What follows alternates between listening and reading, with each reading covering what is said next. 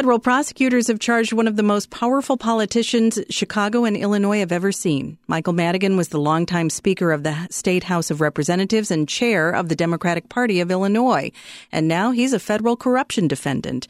WBEZ's Dan Mihalopoulos has been reporting on this investigation since he got wind of the first raids nearly 3 years ago. And he joins me now. Good morning, Dan. Good morning. So this is probably the biggest corruption case here in a decade, since former Governor Rod Blagojevich was convicted of trying to sell his office and was impeached. What do the feds allege Madigan did?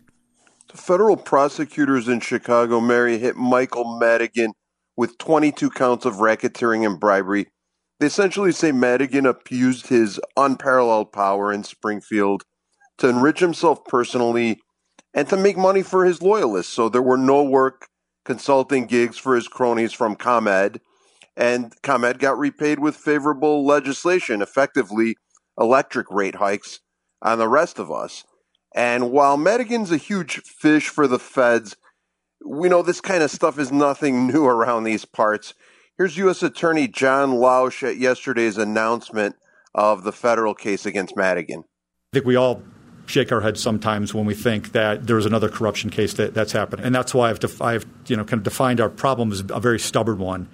So altogether, the prosecutors say Michael Madigan was the head of a criminal organization which they called, quote, the Madigan Enterprise. The Madigan Enterprise. So this is more than ComEd, and part of the indictment mentions Democratic Governor J.B. Pritzker. What role does Pritzker play here?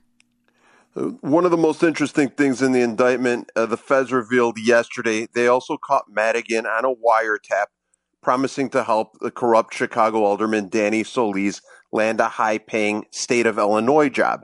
This was in 2018, right after Pritzker got elected, and just before he was sworn in as governor. Madigan allegedly told Solis he was going to help him in exchange for Solis doing some things for him, including steering business to Madigan's law firm. And according to the feds, Madigan said to Solis about this job pursuit, just leave it in my hands. Madigan did meet with Pritzker in December of 2018 to discuss job openings, but U.S. Attorney Lausch was very careful to point out that there are no charges against the governor, and Solis never did get that state job.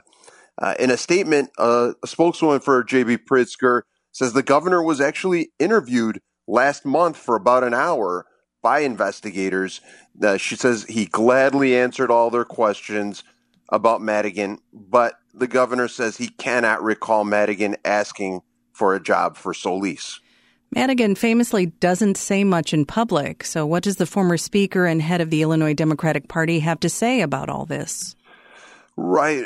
Mike Madigan exercised his power so subtly he was known as the Velvet Hammer, but he's highly vocal now. Madigan said he plans to fight the charges, that he's proud of everything he did during his 50-year career based on the southwest side of Chicago, and that getting jobs for people at ComEd or wherever he could was a normal thing for a politician to do, and the feds are just trying to criminalize normal political and government activity. We know he's already spent nearly $5 million from his campaign funds, from the contributions that people have given to him over the years, all on defense lawyers, and he's got millions of dollars more starting with his first court appearance that's scheduled for next Wednesday. Well, we'll stay tuned. Dan Mihalopoulos, an investigative reporter for WBEZ. Thanks for being with us, Dan. My pleasure. This is WBEZ.